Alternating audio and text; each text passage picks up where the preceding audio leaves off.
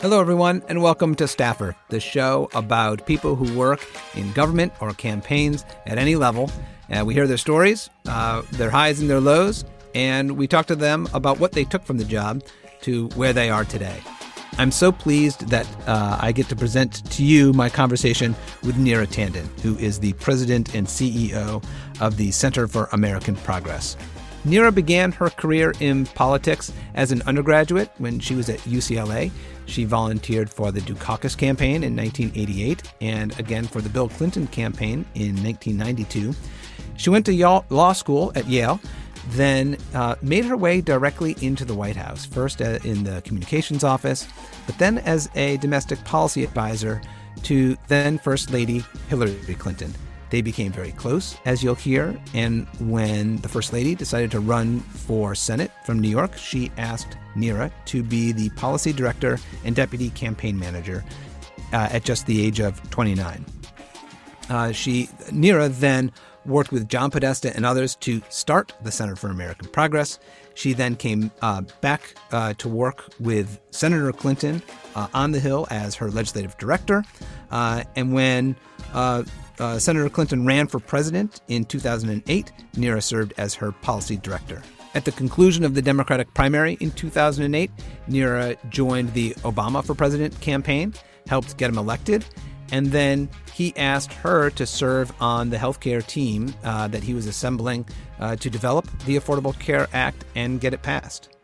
In 2010, Neera returned to the Center for American Progress as its chief operating officer, and today, as I said, she is its president and CEO. I spoke with Neera on August 18th, remotely, of course, given the circumstances. I want to begin before we dive into the interview with just a question about your health, because unfortunately, you're one of the millions of Americans who got COVID-19. So how are you feeling? I'm much, much better. I'm almost at full strength, and I had a pretty moderate case, but it really wiped me out. I wasn't hospitalized. My oxygen was always fine, but there were days I really couldn't get out of bed. So it's a serious, serious virus, and I'm thankful to be, pretty much at full strength now. Thank goodness. It must have been scary, both for you and your family.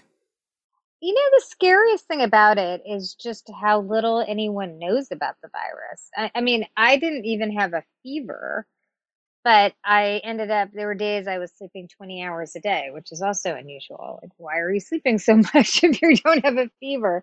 But, and the doctors know very, very little about it. So, the one thing I would say is lots of people can have symptoms off the beaten path, not, the traditional symptoms. I didn't have the traditional symptoms at all.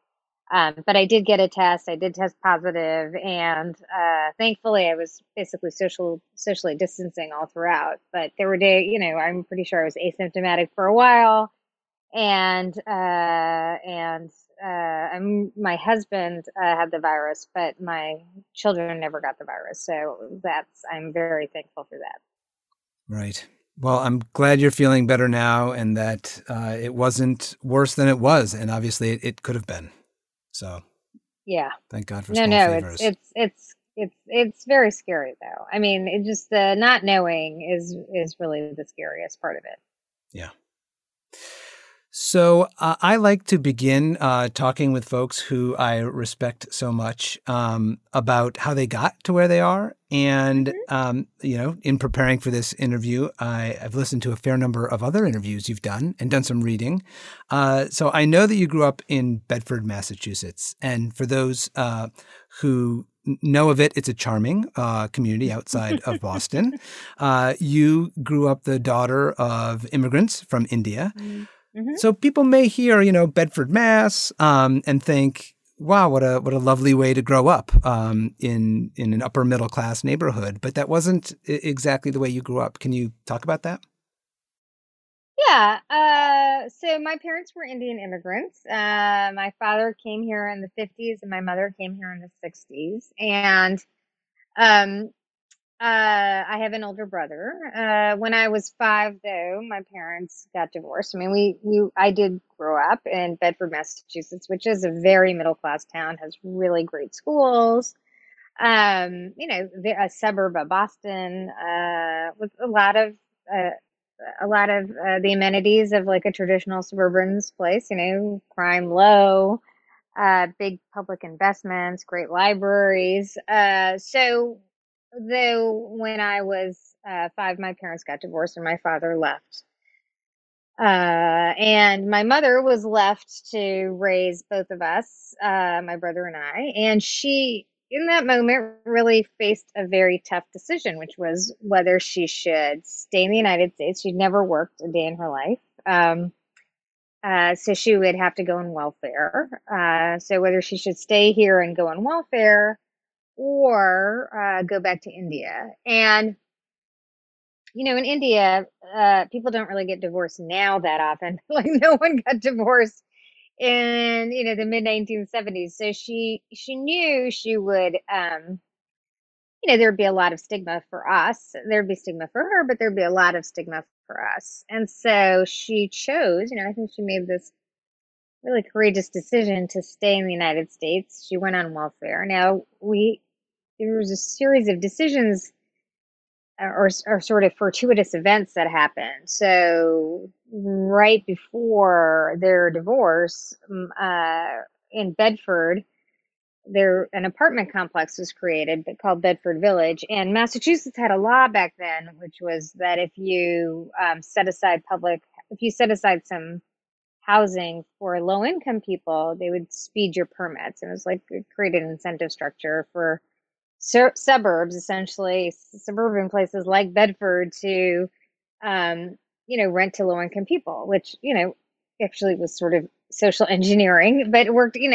Had its intended effect, which is that we were a family that was really struggling, and we were able to stay in Bedford. And I think most importantly, I was able to go to Bedford's public schools, which are really top-notch schools in Massachusetts, and Massachusetts has really top-notch public schools. So now I have distinct memories that were sort of unusual for Bedford. So I mean, I was like the only kid I knew who was on free and reduced lunch. So I'd go through the lunch line in school, and I'd have a 10-cent voucher where everyone else was paying like $1.10 or something. And we would be at the local Purity Supreme, which was like the supermarket, and my mother would be the only person using like food stamps, which back then actually looked like dollars. They weren't really ATM.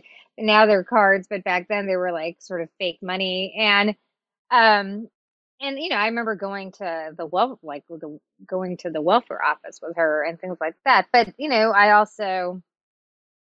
Bedford was a really welcoming community.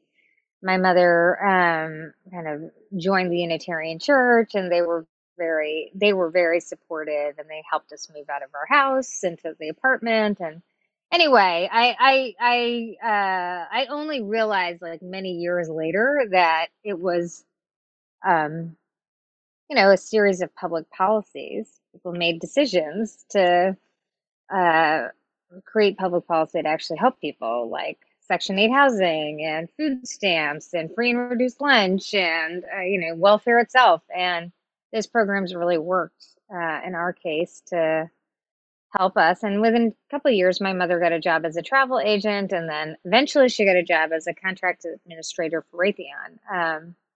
And within like 6 or 7 years, she was actually able to buy her own house in Bedford. So I could still go to those great schools. So, I feel very fortunate. And my mom is obviously like a strong, courageous woman, but also, that my life would be radically different if a series of basically nameless public officials didn't made different decisions about public policy.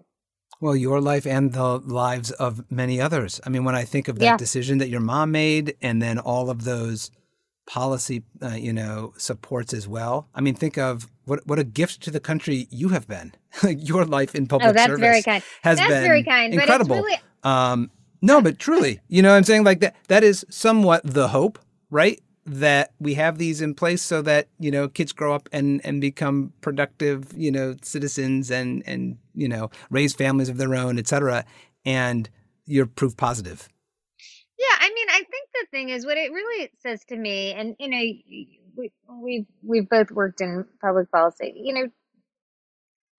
Washington makes decisions every day. It makes decisions. People in Washington, our government makes decisions for us all the time. And the real question is, can those do those decisions expand opportunity or contract it? And I'm fortunate to also work in public policy, and I feel like honestly, it's important to pay it forward. It's important for me to work on policies that ensure that other people and other kids like me, the kid I was, have the same opportunities. And I think we kind of lose sight, and particularly with all the chaos and ugliness of politics these days, that's really what public policy and political life should be about, which is what are the laws and rules we're creating to make sure that people have not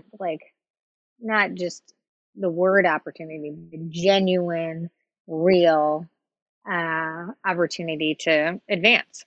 Yeah. So let me ask you about how you first got into politics. You went to UCLA for your undergraduate years. You volunteered for the Dukakis campaign in 1988, and then the Clinton campaign in 1992.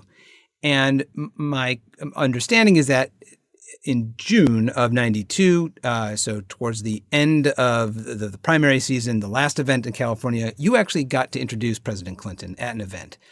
How did you go from campaign volunteer to introducing the candidate? Oh, well, actually, this is a sort of fun story. I was the external vice president at UCLA, and so I ran for office. And like it's UCLA elections, student body elections, are kind of real elections. I mean, like 10,000 people vote. Yeah. So Yeah. it's a good, more people vote than some small towns. So that was like genuinely my first real taste of retail politics. But I became external vice president, and I invited all the candidates, all the Democratic primary candidates, to come to UCLA and speak. And Bill Clinton actually, or the Clinton campaign, accepted my invitation. And it was interesting. So they decided the advanced people came, and I met with them, and then I was helping organize the event. So it was like the last weeks of school in my senior year, and I was working 24/7 to get a gigantic crowd for the event. I mean, I worked really hard to get this crowd because I was like, it'd be so embarrassing if he came at my request and then didn't, like, no one showed up. So then, like 2 days before the event, or even it might have even been like the day before, the advanced team, and we'd have these TikTok meetings about the event, and they basically said, we need a student to introduce them. Like, we always have a student to introduce them. And I started thinking of students who could do it. And then, one of the advanced guys just said, well, why don't you do it? Since you like helped organize the event. And so I love it. there is still so I hadn't really been sleeping. I also had my senior thesis due at the same time. So, um, so, so it was kind of an intense thing, but I think I actually introduced Hillary Clinton, Oh, who introduced Bill Clinton. Although I'm a little vague on it. Although it is in like the C-SPAN vault, so it is somewhere that on video that I did this, and oh, it that's a was good so nugget. it's so funny because I mean, just to presage like the future, there were like a small contingent of Jerry Brown supporters who were like protesting, even though it was Right. the last. It was the last event of the primary. So it was the day. It was actually Bill Clinton's last event of the primary ever, because the primary was June 2nd, 1992, and that California was the last primary, and he was going to cinch the nomination there. And so these Jim Brown supporters were like protesting over nothing because Brown was like not really a factor. I remember being so angry because I hadn't slept, and there was a small cadre of people protesting. And I knew one of the guys, and I went up to him afterwards, and I was like, "How could you protest? Like, what is the point? This is like so nihilistic." I mean, I'm sure he didn't use the word nihilistic. I'm sure he used another word. Maybe you did. But and it was so funny. Like the guy got so heated, and I mean, this friend of mine, who's a rather tall African American man, saw this guy getting pretty heated, and he like stepped between us because I think he was worried the guy was going to get physical. And so, but I was like, I could take him. He throws a punch at me, I could take him. I mean, just obviously kidding. So anyway, it's amazing that you remember so many years later, but it was a genuinely um, I have to say, campaigns are amazing experiences. So I really just was like a super volunteer, and then I worked. The California Democratic Party had a program which was called I can't remember. It was sort of a like honorary program. Like it was, they had some like great title for it, but basically it was a program by which they could pay you a low stipend to work on a campaign. Yeah. So, I mean, I think they paid $700 a month, and I got one of these fellowships for the Democratic Party, and I worked on the Clinton Gore campaign in '92, like sleeping on my brother's couch in Los Angeles. But anyway, it was great. It was a great experience to work on that campaign. So after the campaign and after you finished your undergraduate years, you went to law school at Yale. Um, but during that time, you must have decided you wanted to get back into politics, and you kept in touch with folks in the Clinton world. When did you know that you didn't, you weren't going to go practice law and that you wanted to get back into politics? And how did you keep those relationships going? Yeah, it's so interesting because I had really, I mean, from a young age, I really had wanted to be a civil rights lawyer. And I mean, my mom really always talked to us about how politics matters. I mean, she's a little bit of a political junkie, but and I have memories like one of my earliest memories is my mother jumping up and down like late at night because Jimmy Carter won. And I remember, and I was like 6 years old at this time.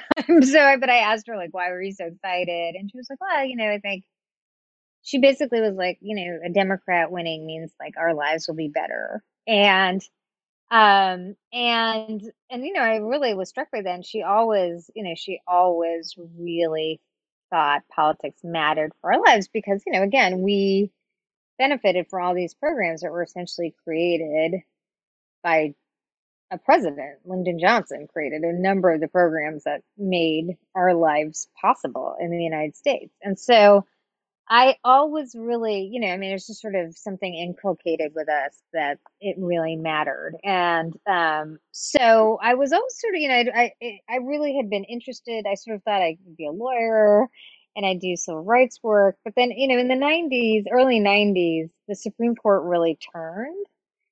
Remember Brennan stepped down. I mean, people probably don't remember this, but when Brennan stepped down, the court really switched. Bush really was able to put a solid conservative majority on the court. Um, and so then I thought, that seemed relatively futile. And I got the political bug from the 92 campaign. So really, I mean, there was this moment in my senior year where I was like, should I really still apply to law school? But also in 92, there were all these stories about basically how every Democrat in the primary had gone to Yale. So Bill and Hillary Clinton had gone to Yale Law School, and Dukakis had gone to Yale Law School, and Jerry Brown had gone to Yale Law School. I mean, I think all of them went to Yale Law School, and so it was this really weird thing where I was like, oh, okay, well, you can still go to law school and go be in politics.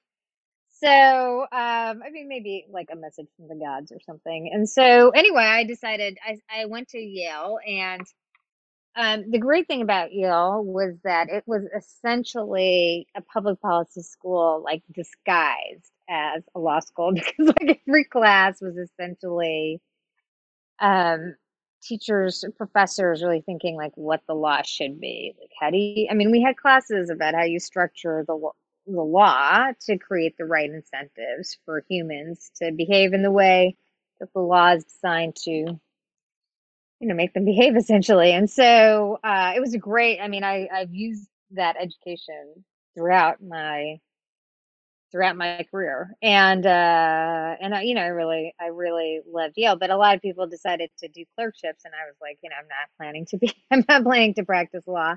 So the people I'd worked with in the 92 campaign, I stayed connected with, and I graduated Yale Law School like the end of May of 1996, and essentially the next day or within a couple of days I started on the Clinton Gore campaign in California in 1996. That's incredible. And Yeah, you worked on that campaign through the election. And when I did did. you? And so, how did you get into the White House? What was your first job there?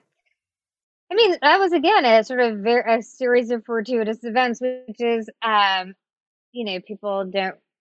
I'm sure people find this surprising, but California was a swing state in 1996, and the Republicans actually put their convention in San Diego.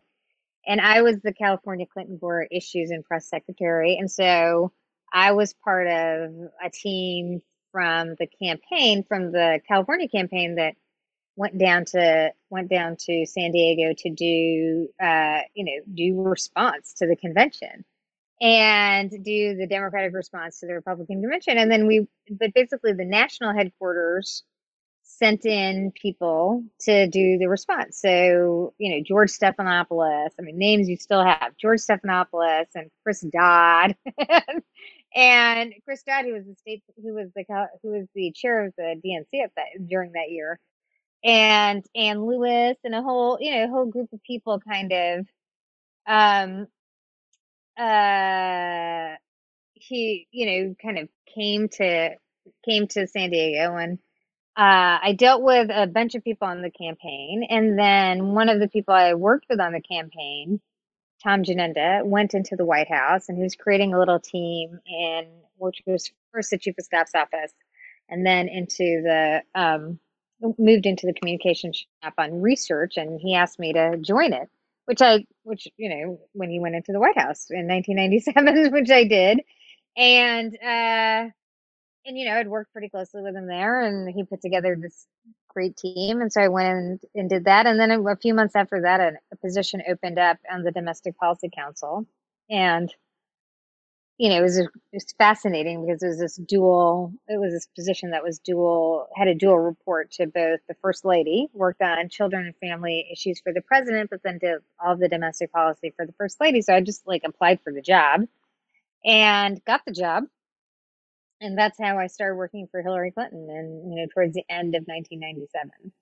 So, I want to come back to your relationship with Hillary. You worked on a number of campaigns in '88, in '92, in '96, before you got to the White House and became a staffer in federal government. Um, Elaborate on why that was such good preparation. Yeah, so campaigns are always under-resourced in some serious sense. I mean, you can always spend more money on ads, you can always spend more money on field. And so, I think campaigns are always looking for staff to, maximize your impact. And so it's easy to get more and more responsibilities. And so in almost every campaign I've been on, I was doing more. I had more responsibilities with more diverse work at the end of the campaign than at the beginning. And so I really think it's just a great opportunity to, learn, get new skills, do different things. I was always sort of a policy person, but I learned the ropes around press, communications, um, field organizing. And also in campaigns, you just have to make decisions a lot faster. Events move relatively quickly. I mean, in government, they move quickly too, but in campaigns, they aren't, they don't have the expanse of the government, and you do have to make decisions relatively rapidly. I mean, it's much faster now in the age of Twitter, but even back then, reporters call for a response and you don't have all day to formulate it. So I think it really trains you to think quickly, to move quickly. And I'll say, if you do it and you do it well, you also gain a confidence that allows you to make decisions in other fields very quickly. Yeah. So I want to ask you about a campaign story, but from 2000. So this is when First Lady Hillary Clinton was running for the U.S. Senate in New York. And there's a very famous moment that happens in one of the debates with her opponent, Rick Lazio, who was a Republican congressman and viewed as a moderate and was a formidable opponent. Her victory in retrospect is looked at as inevitable, but it wasn't. It was a competitive race. But it really turned at that debate. Can you tell us that story? Yes. So Rick Lazio was our opponent, and the reason why he was doing so well is because he was sort of fresh face, and people didn't really know him, and he was sort of in competition with Hillary. Like we were only a few points ahead of him going into that debate, and people had some doubts about Hillary, and she. I mean, it's not unusual. I mean, in retrospect, she had some deep, there were suburban women who had some reservations about her. Women could be her harshest critics. And so we went into that first debate, and it was like, in hindsight, so funny is that in our debate prep, a lot of our advisors thought Rick Lazio was going to be like really nice. Yeah. And so that was, that was kind of ironic because in the debate, he was very aggressive. And at the end of the debate, we'd had this whole discussion about super PACs and soft money contributions, and thankfully I cannot really even remember what the issue was. But in the end of the debate, he asked her to sign a pledge, but he didn't just ask her to sign a pledge. He walked over to her and kind of physically stood over her. And Hillary isn't actually that tall. She's like 5'6" or something. And Rick Lazio stood over her and said, and basically yelled at her, "Sign it, sign it." And it was a really interesting moment in the campaign because a lot of our advisors sort of thought it wasn't, didn't think it was a big deal. Many of them men. But a lot of the women thought it was a big deal. And actually, Howard Wolfson, who was the communications director at the time, he identified it immediately as a big problem for Rick Lazio, and he moved very aggressively to talk about how, he was essentially like yelling at her in a kind of threatening manner. And I mean, it was very uncomfortable to watch. Like, he walks up to her, she kind of steps backward.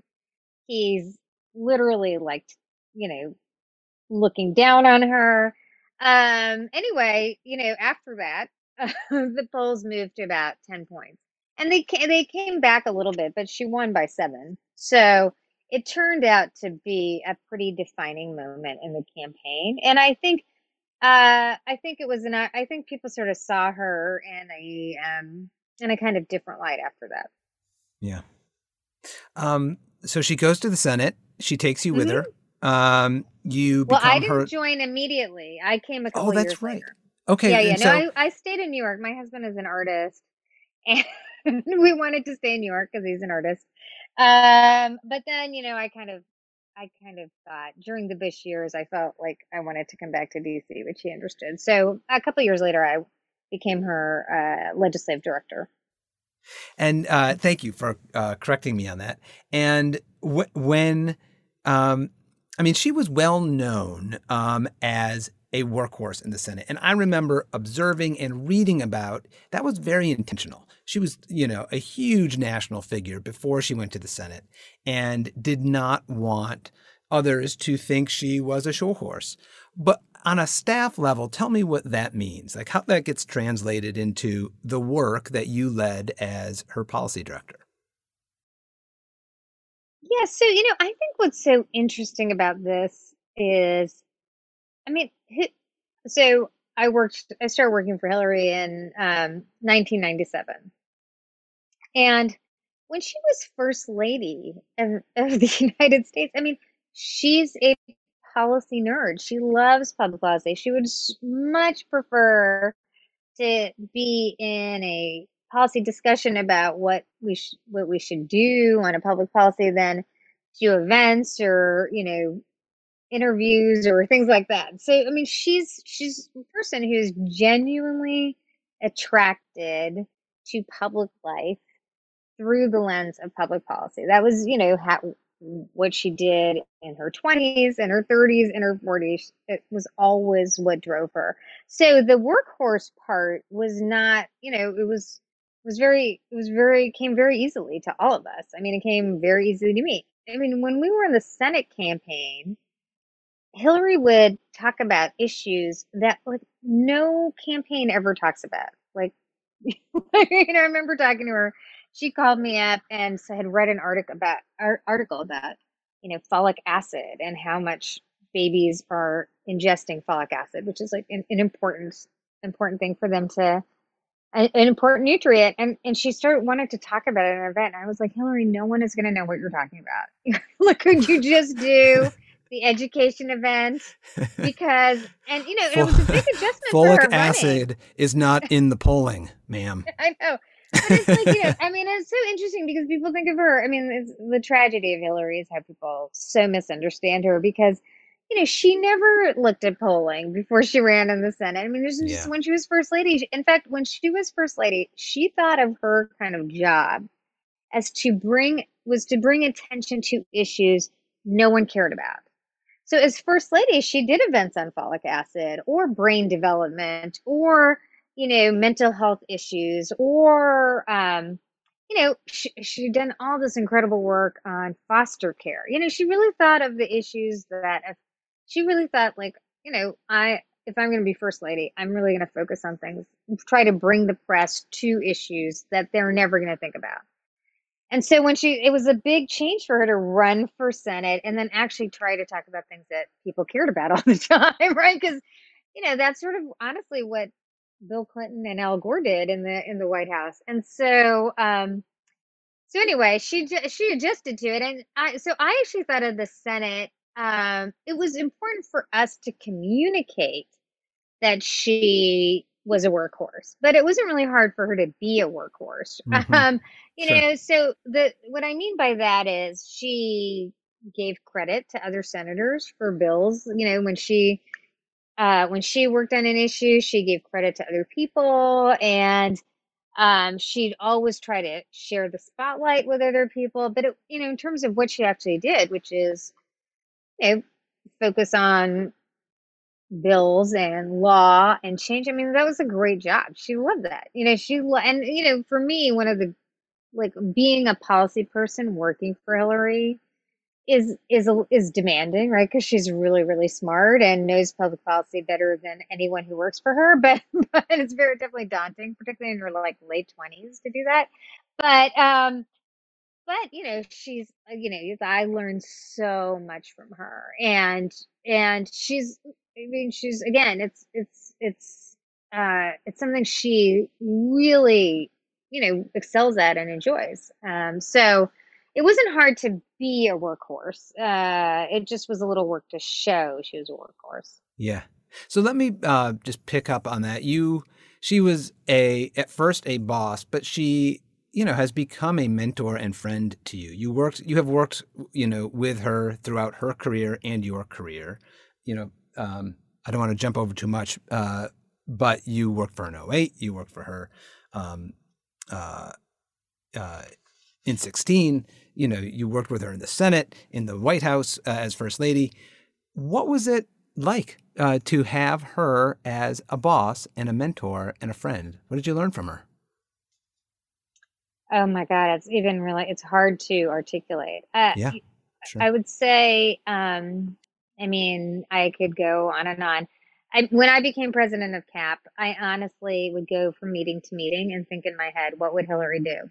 So, I Hmm. mean, I learned how to be a leader from Hillary. I learned how to listen to people and really get information out of people and, in a way that they're super comfortable from Hillary. I learned a million things. I mean, it's hard to know where it like begins and ends because I started working for her in, as I said, in my late 20s. And it's it's a little bit like the mafia. You never really leave. And so I mean, like a couple like 10 days ago she emailed me about the post office and like what's happening with the post office. And I was like, yeah, it never it's like then we talked about the post office for a while. Yeah. And so it never really ends. I would say the hardest thing about working for Hillary, honestly, was just it's painful how people misunderstand her. I mean, it's just really like it's super that was the most painful thing. I mean, just the caricature of her and the meanness people have about her. It's I mean it's like hard, because I did work for her and but she treated her first lady staff as like her kind of family. We celebrated birthdays when I got married. Even though I'd only worked for her for like a year when I got married, she threw a shower for me in the yellow oval of the White House. So my Indian immigrant mom is like in the White House, like in the residence of the White House, like not in like the just even in the stateroom, like she did it in her house basically.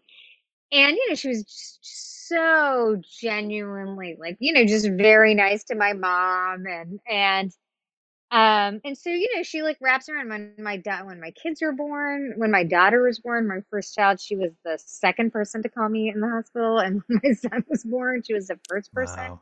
which is a little weird because you think my parents would call first, but anyway, but she's really like a person who's really there, and it's just the public caricature of her.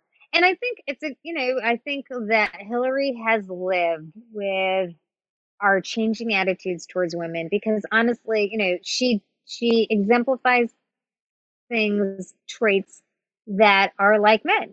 She has a commanding presence, and she is what we she's ambitious and she's like strong. I mean, she is a very strong person. And I think it's just like I've watched essentially 3 decades of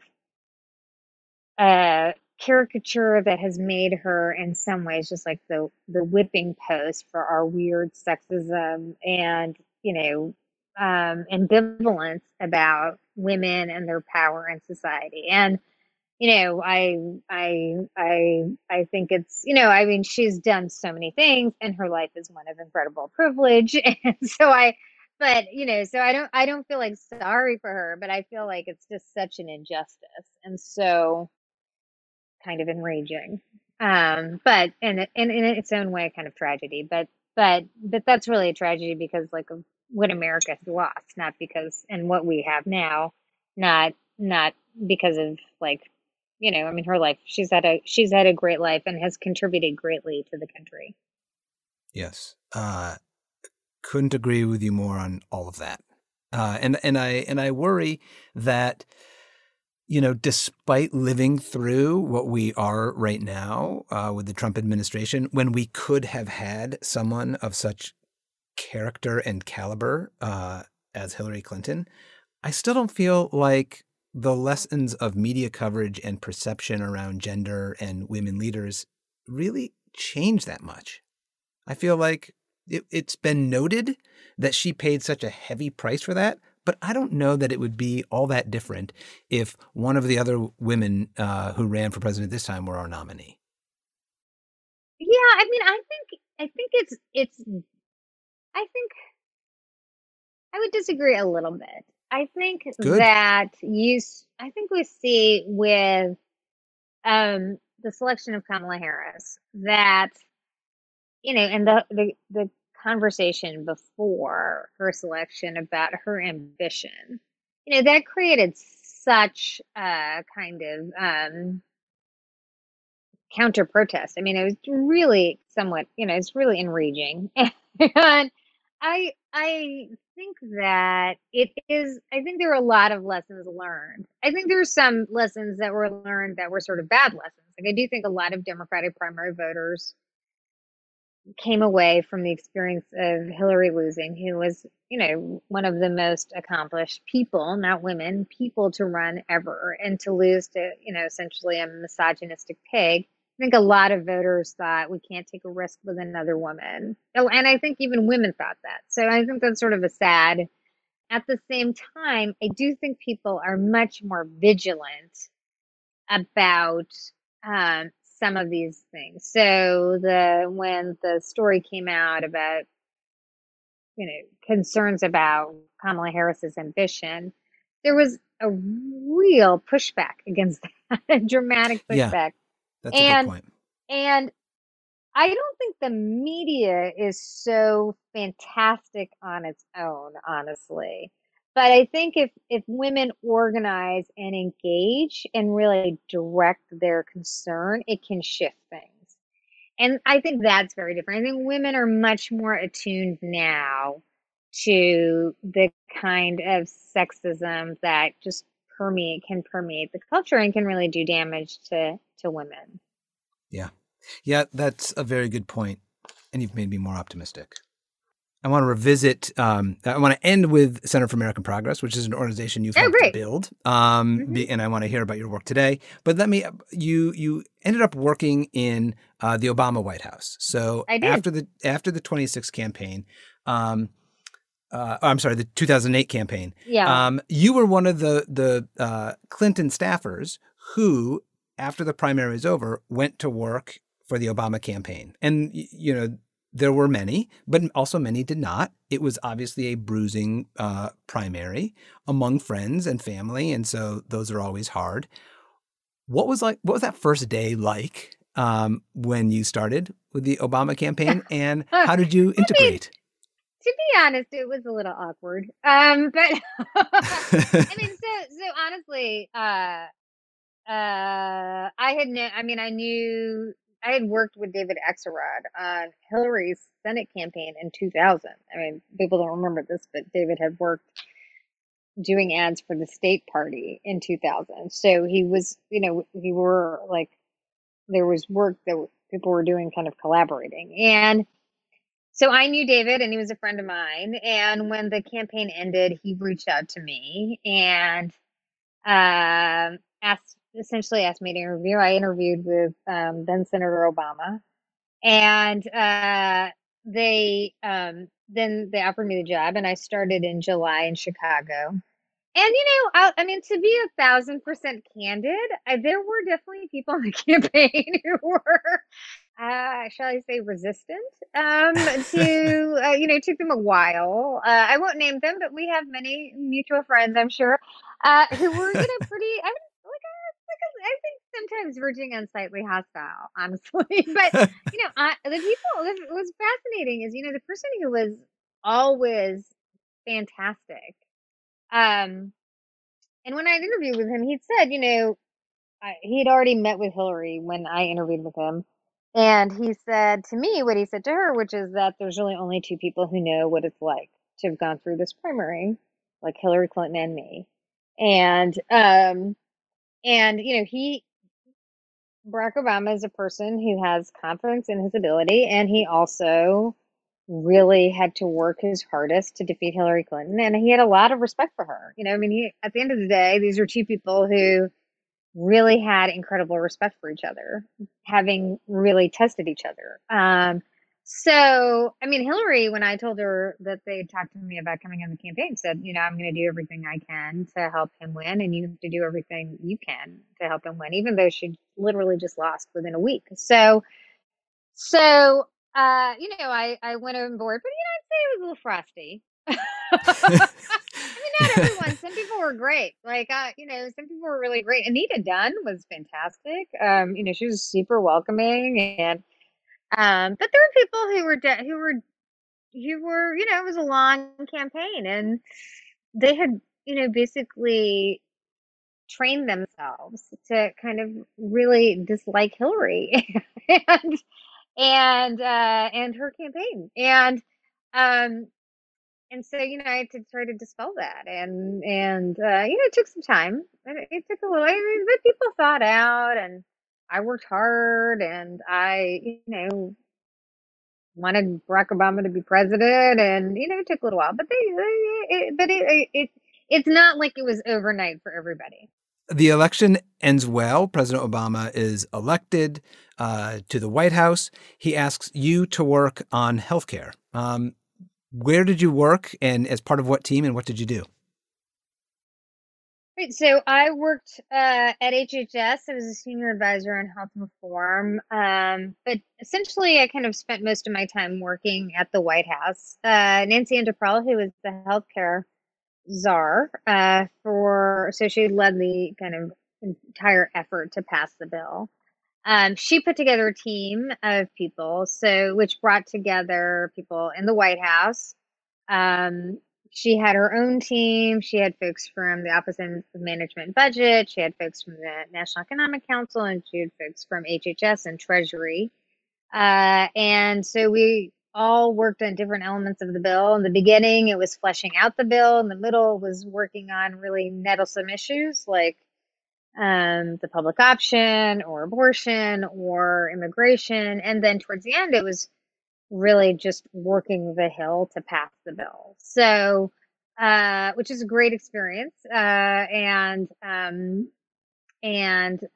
mean, when the campaign ended, I had this whole thought of whether I should go back to work for Hillary at the State Department, or work on healthcare reform for the president. And it was not a totally easy decision, but I really was thrilled to work on healthcare. I mean, it's painful because it really genuinely felt many times like we were going to lose, and it was going on and on. So I'm not saying it's like a joyful experience, but in the end, I mean, I'll say when we worked on the Center for American Progress really led the effort to beat back the ACA repeal. We worked with many other groups, and we were a lead group. And when Trump became president, and people came up to me. I mean, I have many of these experiences, but we organized this protest at the airports for senators coming back to vote on the bill. And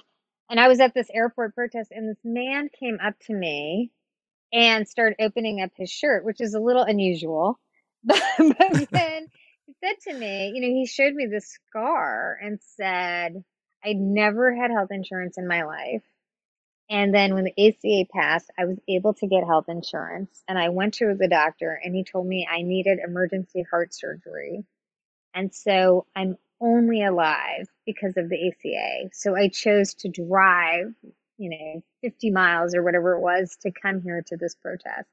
And I mean, just to go full circle, that is why we should be in public policy or work in public policy, because you can do things in public policy that solve, make people's lives better. And, that man is alive today because Barack Obama decided that he wanted to spend the political capital necessary to pass a bill that would cover millions upon millions of people, the largest expansion of healthcare since Johnson's creation of Medicare and Medicaid. And so, public policy is about making people's lives better. And I saw that firsthand in the ACA, but I also experienced it firsthand when I was growing up, and, people making decisions to create programs that help people. And so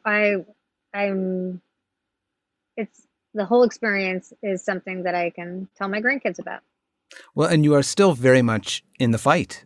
You are leading the Center for American Progress, which is, without exaggeration, probably the leading progressive think tank.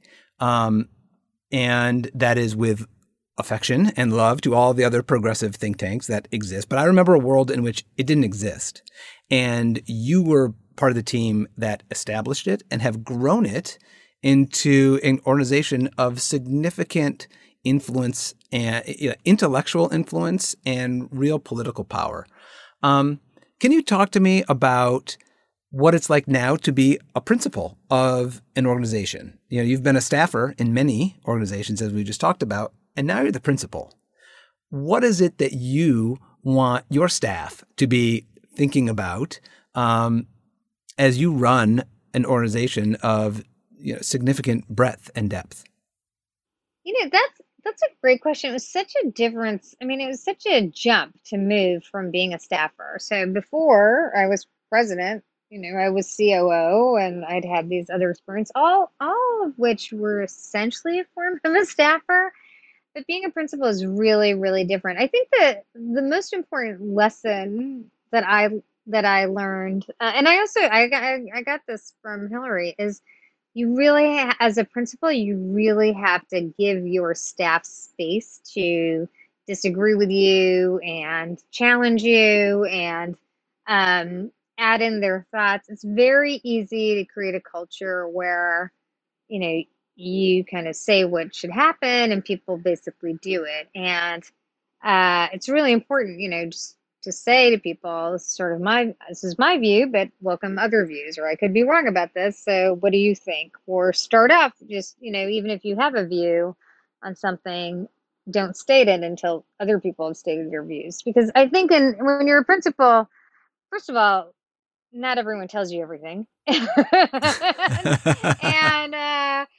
people do manage their principles. And you want to give people the comfort and um, ability to really do what staff should do, which is to give counter views and help make the best decision possible by, sharing alternatives. And I genuinely believe all decision making, whether it's about public policy or strategy or communications, are better when you kind of see many sides to it and then move forward. Now, oftentimes I will do what I thought I would do in the beginning, right? So it's not like I'm always just relitigating issues, and there are things I've been wrong about. But and overall, in the most important job I have is setting the strategic direction of the organization. I mean, I'm responsible for its fundraising and for making sure it's managed well, but it's shaping the strategic direction of the organization. And I do get valuable insights from our staff and the exec team and everyone at CAP. But at the end of the day, I have to make those decisions myself. And how do you see CAP in the future? I mean, it is, as I said, it has grown into something so significant. It is known as sometimes the White House in waiting. It is a major contributor to democratic policy thinking. It is politically adept. So, in a way, it reflects your background, that is knowing politics as well as policy. In terms of a, potential Democratic administration, or God forbid we have, something other than that. How do you see Center for American Progress fitting into both of those worlds? Well, I'll take the nightmare scenario first, which is if Trump wins re-election, I think we'll have to continue to play a role as the sort of think tank of the resistance, so helping not just provide ideas, but organizational muscle behind opposing, a Trump second term, which will be really scary because he will be so unhinged. and and I mean he will feel absolutely no check, which will be far worse than what we are currently experiencing, hard as that is to imagine. I think in a Democratic administration, if we have a Biden Harris administration, I think the focus for CAP has always been not just how to have ideas, but how to make change happen. We're very proud of the work we've done over decades on issues like healthcare, where we developed the framework that eventually became the Affordable Care Act, or, ending the Iraq War, the work we've done on energy, which is really energy issues, which has had huge impact from the Green Blue Alliance, or just a range of issues on climate and the rest.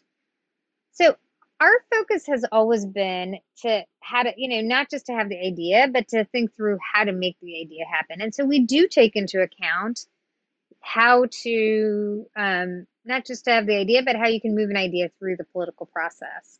And I don't really apologize for that. I think, like, from my own experience, it's not like, it doesn't mean that much to have an idea. It makes change in people's lives when an idea becomes law. And change happens from ideas and social movements, not social movements alone or ideas, but both of them together. And so, I mean, I don't take I think there's a kind of thinking today in many corners that, it's you just want to have the most progressive idea. And I mean, I don't think I think it's important to do the right thing, but it's really impactful to actually make a change in people's lives.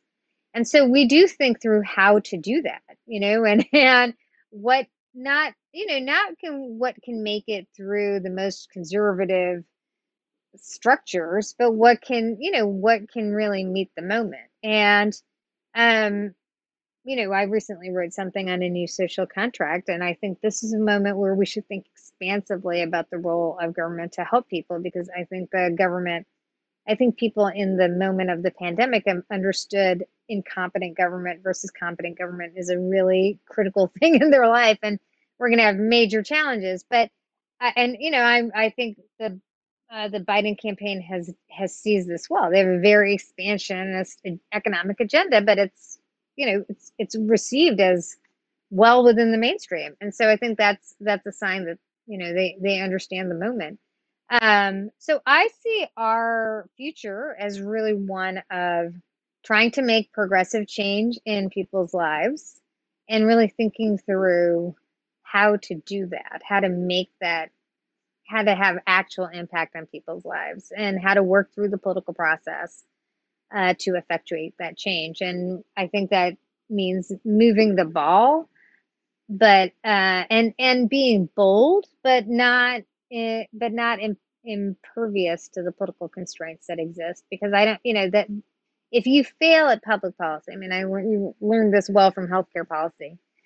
Hillary's first big attempt at healthcare did not work, and it took us decades to come back to it. It took, like, 15 years to come back to transformative health reform. So, it's not like it's like inconsequential to try and fail when you're doing public policy. And that's, I think that's central to our understanding, and central to CAP's mission is to actually have impact. Yeah. Oh, well put. Um, I've taken up a lot of your time. I would be remiss if I just didn't ask you this one last question. Sure. Because we've talked about the Biden-Harris ticket, and Kamala Harris being on the ticket is a historic moment for a lot of reasons. She is a woman of color with a rich heritage, including Indian American heritage. And as a woman of Indian descent yourself, what does this moment mean to you and your family? It's so funny because, obviously her name was in the mix and things like that for vice president. But I cried tears of joy when she was elected. And, you know, my mom is an Indian immigrant who raised two children on her own. And Kamala Harris's mom, who's since passed, was an Indian immigrant who raised two kids on her own. And I think it says a lot about the character of a country that you can have essentially a first generation immigrant, or the daughter of the first generation immigrant, can become the nominee for vice president. And it says, so much that Kamala has, she has a Jamaican father and an Indian mother, and has risen to be a senator and hopefully the next vice president of the United States. And